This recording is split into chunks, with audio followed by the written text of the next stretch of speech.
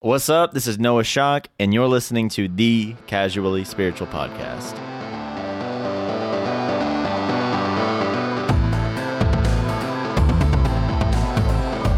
Hey, Alec here with the next episode of the Casually Spiritual Podcast, a show where we share the lives of everyday people living an everyday life in faith. Today is one of my best friends, Noah Shock. We're childhood friends, brothers in Christ, and actually, he's one of the first people that inspired me to start this podcast and know I wanted to make a platform to share the stories of my friends and what God is doing in their life. Noah is one that's really going to help with if you feel like you're in an impossible situation or in something that really no one you know could be going through the same thing. He's had such a positive outlook on life, though, that I hope you catch on to it and really get inspired by that. Trust me, you're going to want to hear the full story. Without spoiling it, I know about 99% of people listening may not relate to a specific thing, but that doesn't mean God can't use him to influence you. In fact, I hope this episode does the opposite, but that it does inspire somebody out there. This is one of my favorite episodes, and so let's just go ahead and get to it.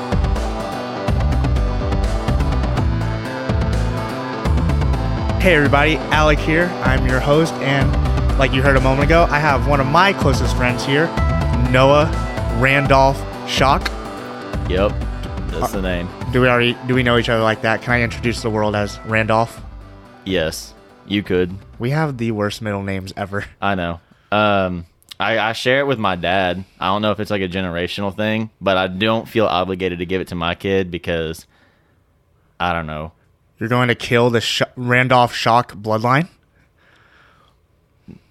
Maybe. I've thought about it. I just don't want another, I don't know. First off, your Randolph. dad named you Noah.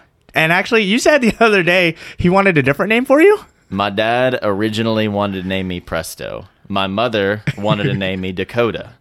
They settled on Noah. I don't know how they got there. Wait, that doesn't make any sense. No, it doesn't make any sense. And I think if my name was... I think I'd prefer Presto over Dakota. I'm telling you this right now. If your name was Presto, you would not be sitting in this chair. I would not be on this podcast if my name was Presto. You would be the most irrelevant person to me.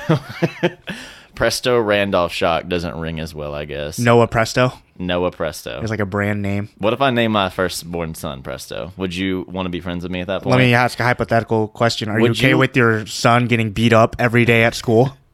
Would it train him to be tough? He'd be like I don't know. He'd have like a cool backstory or something. No, he'd have a destroyed back and broken bones. That's fair. That's disgusting. Would you let your kids play with my kids if one of them was named Presto? I don't even know if I'm going to play with your kids if your kid was named Michael. What's wrong with Michael? I don't know. Your kids could be dumb. Okay, now everybody actually thinks I'm a jerk. I've literally only made fun of you, and we're like 2 minutes in. Well, I don't know. If they're dumb, they'll figure it out. I feel like this... You just called your kids dumb. Your future wife is listening to this and now knows her kids are going to be dumb. Well, it wouldn't be my fault. And I don't know if it'd be her fault. You just called your future wife dumb. Sorry if you're out there. I think you're going to be amazing. Well, at least I really hope you are. At the time of recording this, he is single, so let us know if you want to hit him up. Here's the thing. You're going to have to drive me. You're the first single person I've had on so far. Oh, wow. So, I'm honored. I've talked about me being single, but that's not the point. So, but now that's not the point. Oh, that's funny. But I guess now people have an idea kind of what our friendship is. But in your own, what I like to do is, in your own words, how did we become friends? Talk about the beginning of our friendship. And I kind of think I know where you're going to start with. I literally hated this guy, and I don't know why. The feeling was mutual. The feeling was mutual.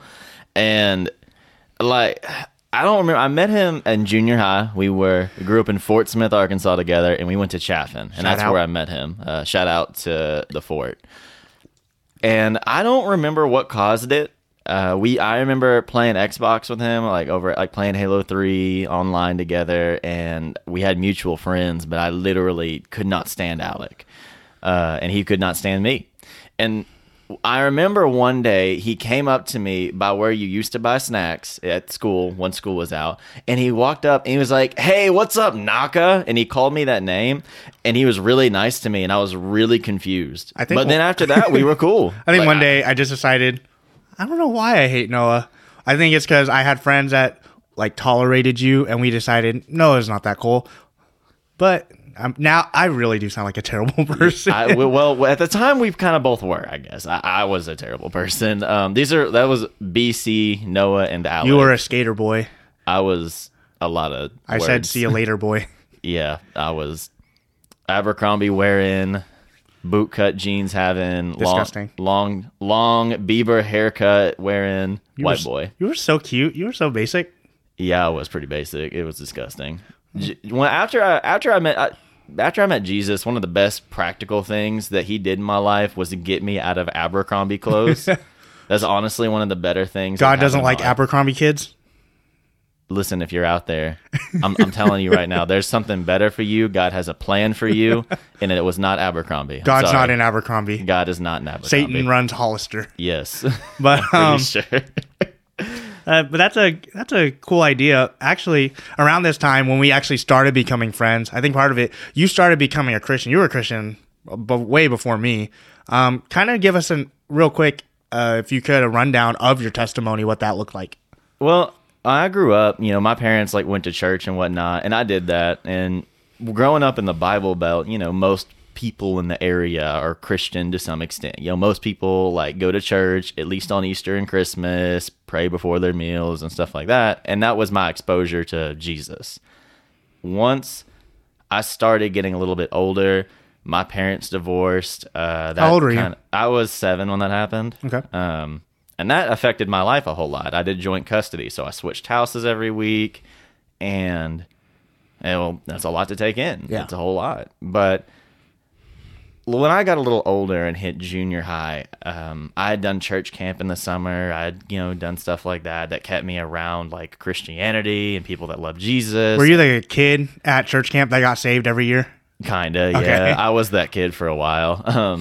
But one time, I don't know why, really, but I went on this mission trip with one of my cousins, and when I was there, I felt like God told me just to kind of get up and start saying stuff during this sharing time circle thing that we did there. And I preached a 3-minute sermon. How old were you?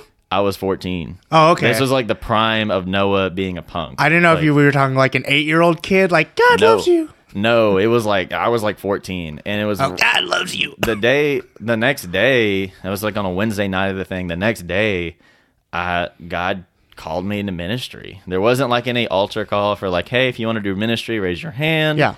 There wasn't anything like that. That was literally the first time the Holy Spirit ever talked to me that I remember clearly. Wow.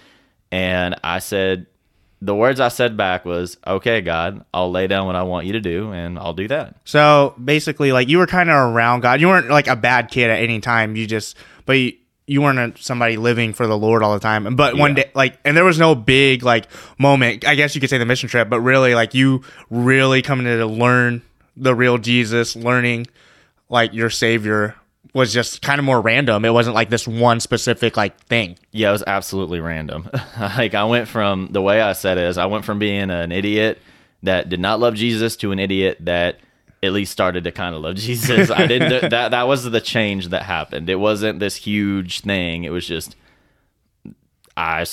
God told me to do something, and I said okay. Yeah, so sure. I tried to figure it out. So it's about 8th or 9th grade, and you just it's not even hey, get better with Jesus. God just came in and hey, you haven't been living for me, but now you need to do ministry. Yeah, pretty much. That is literally what happened. Okay. You have not been living for me, but I want you to start I want your whole life to be about me.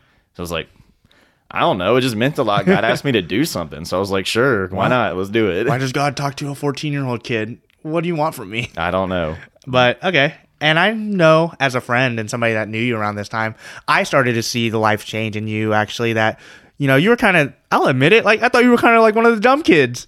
But then all of a sudden you were a really nice, cool, dumb kid, and you kind of started to get your life together. Yep. I thought that was really cool to see, but I still wouldn't come to Christ for a while. But you kept doing your thing, and you actually had some of our mutual friends that we're close friends with now, and everybody really started kind of getting to go to God in your friend group, which was separate from mine. I think that was really cool to see, and I just want to let you know, you were one of the inspirations. I look at you and, Grant, and it's dang, there's life change happening to him, and we would become friends later when I would meet Christ kind of a year or two later. Mm-hmm. And you were really involved with youth and stuff at that time. That was a big part of your life, would you say? Oh yeah, big time. Actually, one of our mutual friends, Darian, was a guy that started getting me to go to like church of my own volition. Start going to youth group and things like that, and that was a big step for me. I just kind of did my own thing, but getting plugged into a youth group, that has molded me to who I am today, being in a community like that. And then we all loved it, and we all started getting in it together because it was fun, and I don't know, it was nice. Free food, hang out with your friends. What more could you want? Pretty much. The free food mainly? Well, yeah, like free food. It was something fun to do. Like we were all there. At the time, there were cute girls that went to church, so that was a reason. But you are so thirsty. I was. God bless that Noah. He needed it. God bless that Noah now, though. Yeah. But you're doing a lot better. You're doing a lot better. But yeah, I remember like once I hit high school was when I guess things started to change for me, and the idea of being like a leader, that's when like my small group leaders would start telling me stuff like, Noah, like you could be a leader, like you could be someone that actually does what we do for other people. It's awesome. And it was that time when, in my own eyes, that's when I had a bigger change, is when I started seeing things differently, where it's not just take, but you can help other people out, you know? And it was the beginning from people telling you, like somebody giving you that push, somebody urging you on and calling out something in your life that really started to help you with that then, right? Yeah, they saw it in me and believed in it. Like, I remember the first time one of my small group leaders named Orlando sat me down in his car. We were getting Taco Bell, and he was like, dude, there's a verse I think that hits you, and it's 1 Timothy 4:12. Be an example for all believers in speech, love, conduct, faith, purity. Be a leader. And he's like, I see that. And that was cool. No one had ever told me that before. And one thing I remember from our youth, that was a big moment for you. You went on a really big mission trip with One Nation, One Day. Yeah. I think that really helped you. What were some of the things like you saw on that really affected you? Well, I went on this really big mission trip with a lot of people in our church, and there were a lot of my friends that wanted to go, and I was one of the only people in youth that went. So I was with like our youth pastors, leaders, and a lot of older people. And for a whole week, I got to hang out with people that were older and smarter than me, and that love God for a lot longer. Yeah. That and watching them do their thing and do ministry in a different country and just observing it. And not just observing it, but they're like helping me do it. Yeah. You know, they were helping me walk through like, this is how you do ministry. This is how you minister to people. Like watching and experiencing that did a lot for me. And you saw a lot of miracles. I remember that was one of the biggest takeaways. Like, what were some of those? I saw people that couldn't see start seeing. I mean, people get up and walk. One of the big ones that I remember distinctly was this young boy. He was like 8, and since he was a baby, he was mute. He could not speak, and he got healed where he could talk. Wow. And the first thing I heard him say was "Gloria a Dios," and that means glory to God. And it was just actually like observing that. And not just reading about it, that was bonkers. It was bonkers? Absolutely, yes. I didn't know how to react. Casually use the word bonkers. Yes, I did. Casually. The Noah translation. It was just cool. Like, you can't refute or deny that. Yeah. There's nothing you can do that you can't say God's name doesn't do stuff, because it does. That's awesome. That was cool. So, after that mission trip, and I see that, you know, in your life, and I got to watch you grow up in this, you really start going forward. You're growing more and more in your faith. After we graduate high school, you took a different approach than some of us. You stayed home and you decided to go to Bible school, and that was something really fun. We got to grow a lot in that way too. Now we're in the middle of college, and then God kind of calls you away to a different place. Where'd you go after that? After, you know, our first year of Bible school back at home, and then you left. Where'd you go? I went to an internship called Leaders Academy, and it is in Hot Springs, Arkansas, basically the middle of nowhere. It literally is surrounded by pine trees everywhere. And it's like a 9-month discipleship program, basically. And I had been around that place a good bit when I was a kid. Like, I did church camp there and different things like that. And I knew some of the people there, had some connections. But honestly, that summer before I went, I worked at it. I was a counselor down there at a camp I went to when I was a kid. And at the time, I thought about going down there for it. And I was like, God, I have some money to throw at this. My parents said they'd help out. but I have about 6 weeks to get $1,500. So you want me down there, you're going to figure it out. Come on. And there's this woman. She asked me to not really say her name ever. I never met her, so I'm not going to mention her name. But some woman heard about me through my grandmother, that I was like mowing lawns and doing stuff to raise money to do all that. She wrote me a $1,250 check to go there. I've never met her. Come on. To this day, I have never met or seen this woman. I wrote her a letter back telling her thank you. But I woke up one morning. My mom called me and said, hey, come over to Nana Joe's. We have something for you. On the way over there, I literally knew. This, the Holy Spirit. Did they know what it was? Yeah, they knew. Okay. But they didn't tell me. They were going to surprise me. But it's like God told me on the way there. Like, I just thought to myself, yeah, someone paid for me to go. Mm-hmm. I show up there, and there's $1,250 check sitting there. And that fall, I started going to this internship. Yes. And there I was. So life's going up really big. I mean, from beginning with Christ and just going to youth, you kept getting called in leadership. You got that awesome mission trip, saw miracles, went to Bible school, grew there in your servanthood, moved to Hot Springs by yourself, really, and God provided money for that. That's awesome. And so right here in life, you could say you were living on like multi-year spiritual high, only progressing, only getting better. And that's awesome to see. And then would you say around this time is when, and the main focal point of what we want to talk about today, life changed. It stopped going up. Yeah. What happened in your life, Noah? In April of 2016, I was near the end of my internship, and I noticed some issues actually with my vision, the ability to see. Like there's like this blurry spot, and I thought I just needed glasses. I'd had good vision most of my life, so anyways, I went to the eye doctor and just doing my thing. They're testing me out, and my doctor said I might have this thing called Stargardt's disease, which is an eye disease. I'd never heard of it before. And I started looking into it. He told me I need to get a second opinion, and I went, found out I do have what's called Stargardt's. It's a genetic eye disease that essentially works like macular degeneration, but it's a non-curable disease. You said 1 in 10,000 people, right? Yeah, it's 1 in 10,000. Mm-hmm. And none of my family had ever had anything like this. No one on either side. It's not genetic then? Well, it is, but the way it works is it's 2 recessive genes in both parents. Wow. I am my mother and father's only son. I have a couple half-siblings. They don't have it. So Randy Schock and Karen Nye together with me. And then after that, there's a 1 in 4 chance I'm actually going to have the disease. Did you just like name drop and put your parents on blast? I don't know if I put them on blast. It's kind of, I can't really be mad at them because it's like, well, you know, I love my parents. I'm not mad that happened. That's I don't know.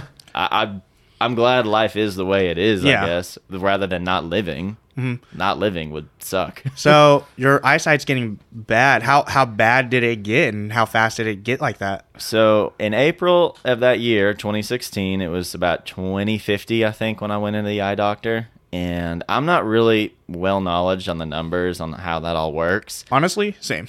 But basically, 2050, you need glasses. Mm-hmm. By the end of 2016, a day before my birthday, actually, I went in to get my eyes looked at again. And at that point, I was at 2200. So my eyesight had rapidly decreased. Wow. Once you hit 2200, you are then legally blind. And that basically means I can get disability from the government.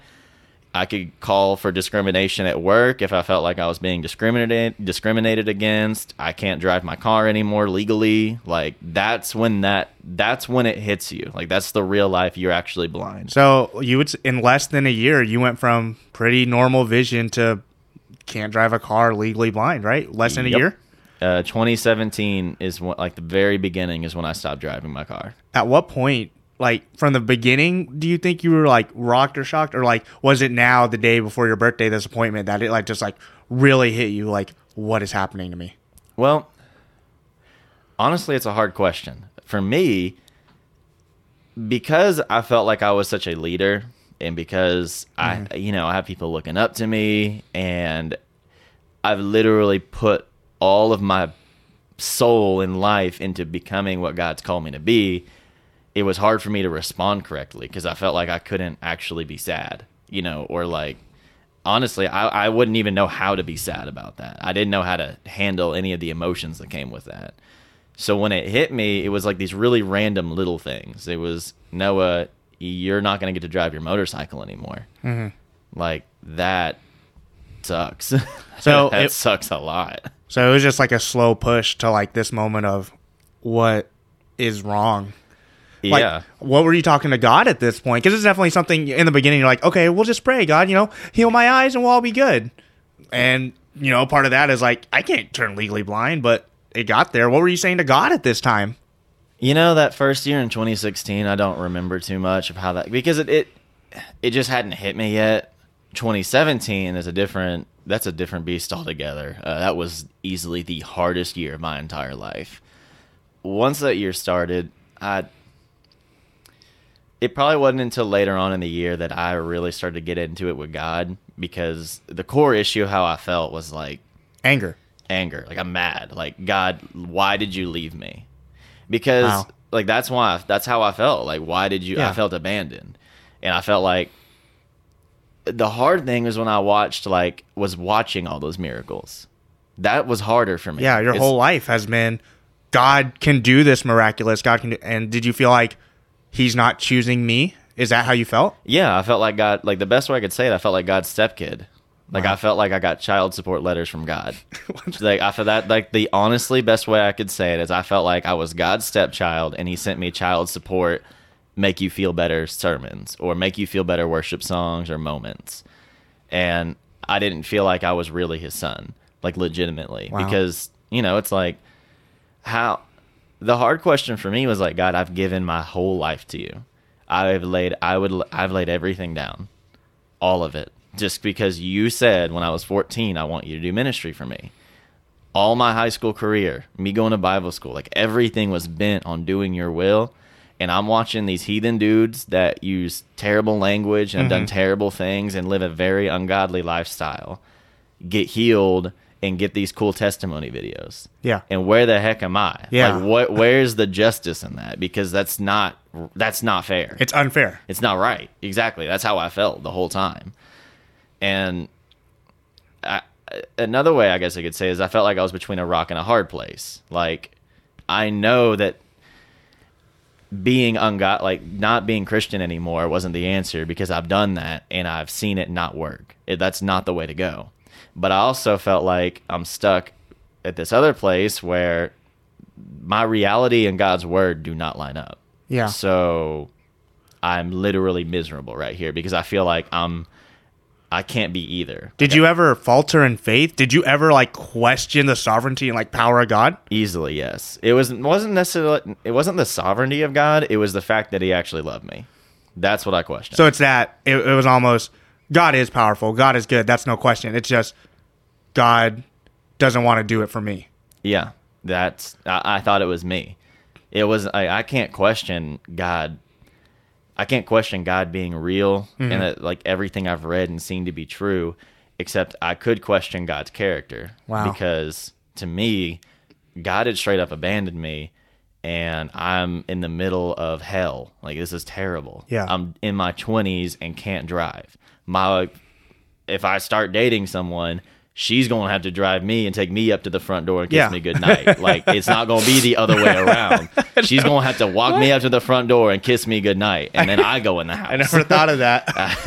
But that's something I was thinking about. It's a lot of did your plans change in life? What did you actually start saying, I have to do this now. I have to start doing things differently. Did your life plans change from this? Oh, yeah. In 2017, at the time, I was doing landscaping, and that was just paying my bills. And, I was doing what God had told me to do. Still lived in Hot Springs. Mm-hmm. And then I don't know if I chose to do this exactly. I wasn't really in a place to make choices. I felt like life was just kind of pushing me somewhere, and I was just going with it. Yeah. But I moved to Kansas City to go to blind people's school, and that was exactly like it sounded like. It's blind people's school. I don't know how else to say. But is everybody else is more blind than you. Yeah, they were more blind. Like, they had sticks and dogs. I do not have a stick or dog. You're legally blind. Yes. Technically, like you just can't do stuff. Whereas these people like can't see. Yes, like they can't see without their dog walking them around. Yeah, I remember this Kansas City thing was so big because at first, like, we weren't sure if you were like excited or you were kind of sad. Honestly, how were you? Were you excited or sad or kind of confused? It was, yes, confused would be a better way to say it. Because, like, I lived in this really cool part of Kansas City. If you've ever been there, I lived right by Country Club Plaza. And I got to, whenever I wanted, leave I lived in a hotel, an extended stay America, for 7 months. That was an experience in and of itself. But I could leave my hotel whenever I wanted, go down to this really cool shopping area, and, like, basically that was my grounds where I worked stuff out with God for 7 months. So life was cool. Reality sucked. Yes.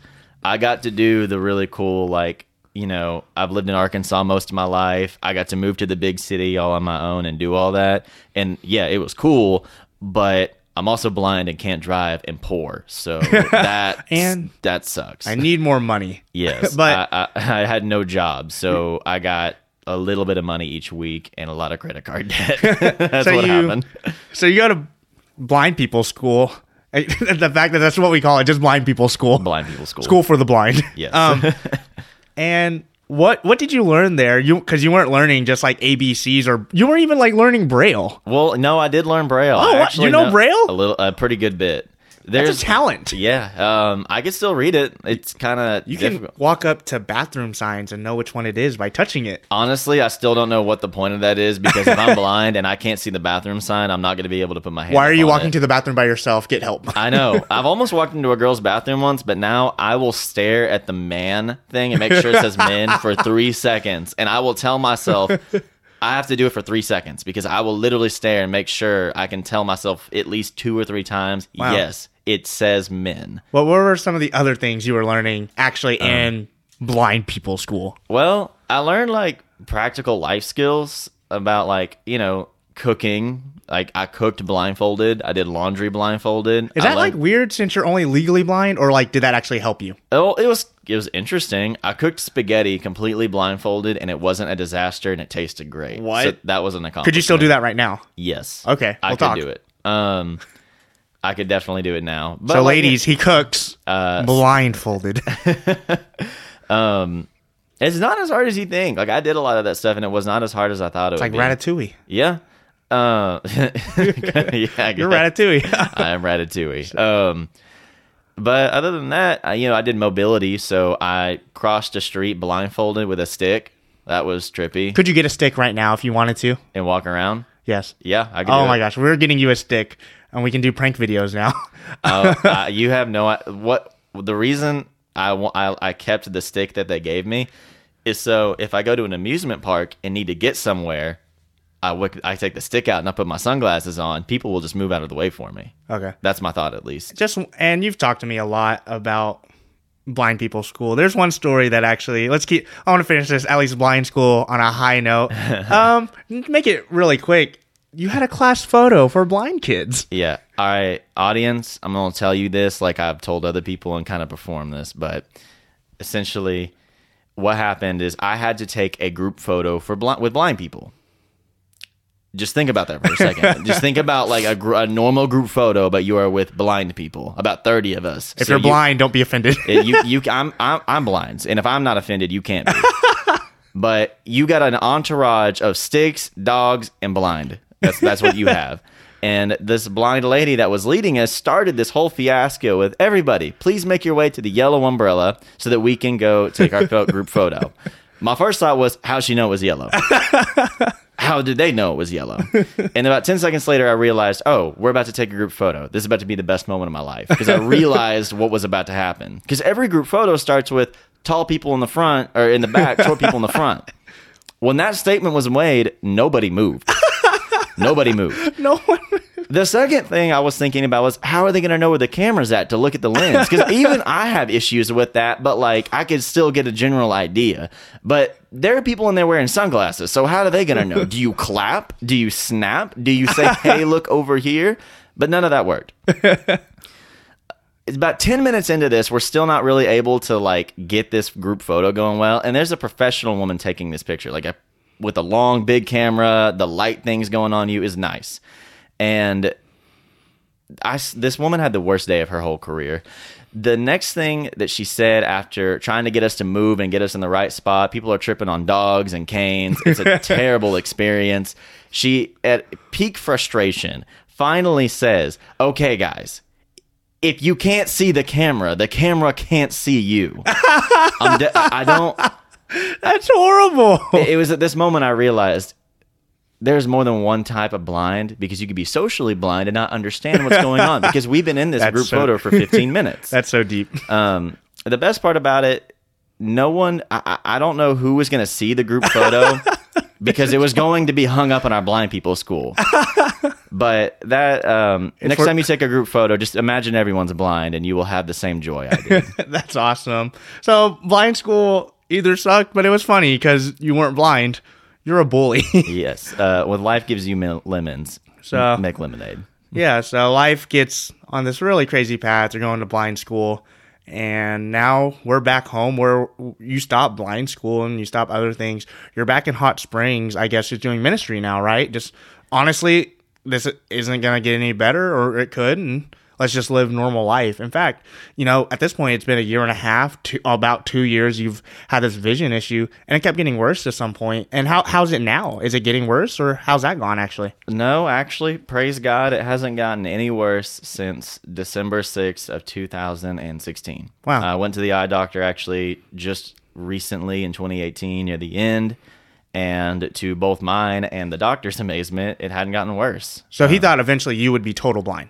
Yeah, there's no way to tell the progression of how this works. I could stay where I'm at till I'm 60. I could be blind, and I could be walking with a stick in a year. There's literally no way to tell. So there's still a chance that it could get worse, but we're believing and knowing that God is going to restore. Do you feel like God's still going to restore it, or do you think this is going to be your life? What do you tell people when they ask, even people that don't believe in God? Because it's easy for you and me as Christians to be like, God's healing you, God's going to do better.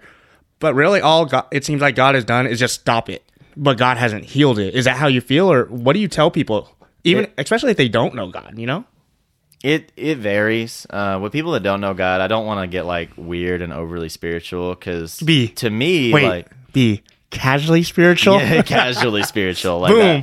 I try and be chill about it, and I just say like, like, I believe in God, and I know God loves me, and I've seen him heal people before, and I've seen miracles happen, and I've read my Bible, and I know that one day, no matter if I'm dead on this earth and I go to heaven and I'm healed, or someone prays for me and I'm healed, I know what's going to happen.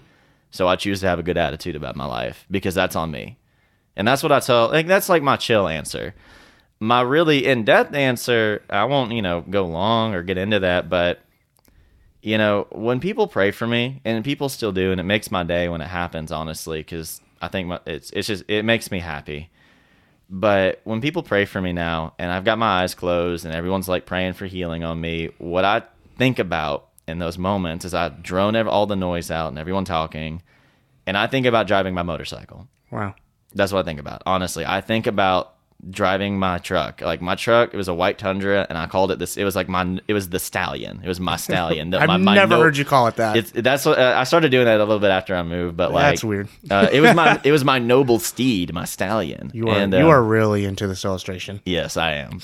But anyways, I think about my window down, playing my own music, driving, like no one else in the car, and I think about that, and I think about the joy that I'm going to have doing that, because I know I will. And because I'm a Christian, and because God and I are pretty tight now, it's like I get the joy of having that now, despite my circumstances. So it's like I get to have that exact same joy, and I get all emotional and teary right then and there, like I already have it in my hands, because I know I will. One of the biggest things God's done in me is he's told me, like, Noah, don't be a guy that waits at the well, like that one guy did. That, like, he was a lame man that just waited at the well for someone to come by and heal him, or for the right circumstances to change his life. I'm not going to wait at the well. I will literally sprint down and tackle God out of the sky to get the fullness that he's promised me. That's and awesome. That's the way I choose to see my life. you're so positive now. You're living a normal life. You're actually flourishing. You got a job in a call center. And not only did you just get a job, you've been promoted there. That's awesome. You're some type of manager, which is amazing. You're still confident. You're serving the Lord. You seem more joyful than you were like last 2 years, just me being part of your life. I know that. How do you do that in the face of, I haven't gotten better physically, really. It's still a struggle to do normal things every day. And you just gave that whole like speech really on how you're feeling, on like what you think and what you're reaching for. But how do you do that, Noah? How do you stay positive? How are you staying so joyful in the face of this? Because it's easy for someone to say, yeah, he's not getting better. What the heck, God? How have you stayed at this level? You know, that's a funny question. Well, not funny. It's just kind of hard to answer because I don't have a formula. I literally have. Wow. There's no, 1, 2, 3 answer to it, and I don't know how to give the 5-point sermon. I don't know if I'll ever be able to honestly give a 5-point sermon on how to handle that. Dang. But what I do know is that when I was in Kansas City and I walked around the plaza all the time where I was at, God literally met every single one of the issues I had with him, and he met me there. And with all the issues I had. Because it wasn't just my eyesight going away. It was my whole walk with him that was challenged. Like, dealing with, okay, my eyesight isn't healed, so what the heck? I don't feel free from this addiction or this thing, or I still feel insecure here. Mm-hmm. I still have these abandonment issues. Like, everything in my life got questioned. So it's not just my eyesight. It's like everything. And God choosing, it's me coming to the realization that God chose to walk life out with me first. Wow. Not me choosing like to be a Christian or answer like, yeah, I want to do ministry. God literally chose me, knowing everything. Like, it was with that reckless love, he so loved me that I'm going to give to my wife one day, or to my sons and my daughters one day, or to my friends around me now. Like, it's because of him. And I don't know, like, when I started to realize that God does not care about what I've done or what I've said to him or what I've said to other people, like, when he threw all that aside and just wanted to spend his time with me, like, I don't know, that's when my life started to get different. I had companionship with God, and it's the most satisfying thing I've ever had in my life. So you're saying, honestly, through this tough time, moving to Kansas City, your faith grew from it? Yeah. Ironically, yes, it did. I did not. Every morning I wake up with the same blurry spot, and I know everyone kind of wakes up with their same issues. Mm-hmm. Everyone has a thorn somewhere, and you wake up with it, and you go to sleep with it. And I make the same choice every day, whether I can be frustrated about it and let it get to me or let it not. But I don't know, God's always right there with me to help me not see life in a bad attitude. That's awesome. For something like this, people are always going to say a verse to stand on. Are you at that level? Would you say walk by faith, not by sight? Yo, do you use that? Yo, my mom texted me a picture of that verse one day and said, Noah, this is your tattoo verse. My own mother did that to me. Is that offensive more, or do you like that? It's true. Honestly, it is. Like, life, something I choose to, like, I see, something I see, ironically, is life is more than what's just in front of you, more than what you see. Yeah. I choose to see this differently because I've got the God of the universe literally as my best friend. Literally. So that's such a cool thing. Noah, at the end of your life, whether you get back to, like, normal vision without glasses, if say you get there or say you never do, but you live this faithful life and you do great things for God, whether or not you're healed, I know you're going to do great things for God. I see that in your life. The leaders called it out. I'll call you out. I hope people that listening to this see this. But say you get to the end of your life and you make it to heaven and your life is put on, for an example, there's supposed to be a moral to it, a story. What, in just like a sentence or like a quick phrase, what was the purpose of your life that you hope people see, that you think God is working on? Right now, I'd probably say God can love anyone and can make anyone their own hero. Mm-hmm. That's cool. God can love anyone and can make anyone their own hero, because that's all I've ever wanted to be for people, I guess, is just to be that guy that can come in and like rescue people or help people or save someone's day, and be like, this is gonna sound cheesy, but be a friendly neighborhood Spider-Man for someone. That's cheesy, but honestly, that's, if you could sum up what I want to do with my life, it'd be that. Wow. Like, ministry and stuff is cool, and giving sermons is cool, but honestly, I just want to be someone that's there for other people when they need it, because that's what I've needed. Yeah. Is people that were there for me in my darkest hour. And that's what God's been for me, and that's what I want to be for people. So I guess if my legacy on this earth, it would just be that God can love literally anyone, and he can make anyone their own hero. Yeah. Anyone. Doesn't matter who you are. Well, hey, Noah, I'm so glad I got the opportunity to sit down and let you share your story with people. I hope, somebody gets something out of this, because, Stargarts, that's something most of us will never connect with. It's hard to understand what you're going through. We can be there for you, but I know as your friend, it's something that's been hard to, stand by. I pray for you. I love you, but it's, I can never really say like, I know what you're going through, because that's something crazy. But I'm so glad you're able to share with us. Everybody that's listening to this, be in prayer for Noah, have that joy for him. And, we're believing that he's going to do great things, that he will be healed. And I think that's something awesome. Noah, any final words, anything you want to say?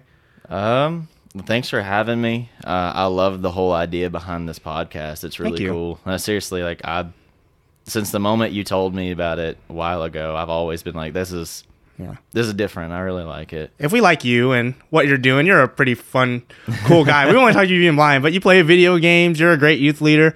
How can we connect with you? You mainly only use like 1 or 2 social medias, but how can we connect with you? You can follow me on Instagram. I don't post a ton, but I do every now and then, so you can do that. Or we can, send you messages. Yeah, for you. Hit them up if you're cute and single. Yeah, what's your handle?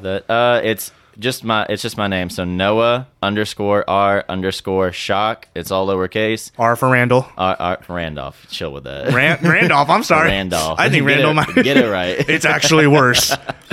So you follow me on Insta. If you really want to do something cool, I have a Spotify account that I run called The Vessels, and it's all about finding cool. Is that still active? Yeah. I didn't know that. Yeah, I've tried to change it up a good bit, but I basically like to find cool Christian music that people might listen to. And if you ever want to find some new stuff, follow it on Spotify and let me know your feedback. But we can talk about music or whatever. Message me, talk to me.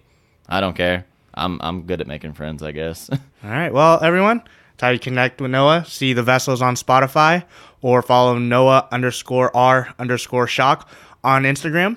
And I hope you have a great rest of your day. Thanks for listening. Bye, y'all. Thank you for having me.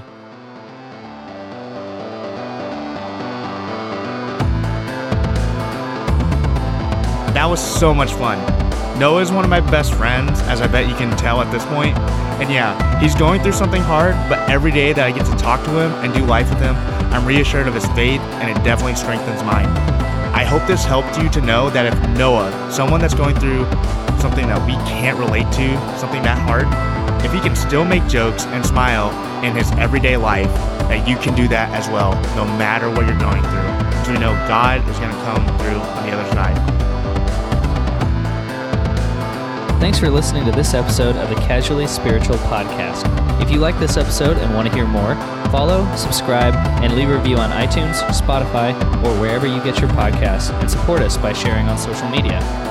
To stay up to date, follow us on Instagram at Casually Spiritual, on Twitter at ThisIsTheCSP, and leave us a like on Facebook. Until next time, thanks for listening to the Casually Spiritual Podcast.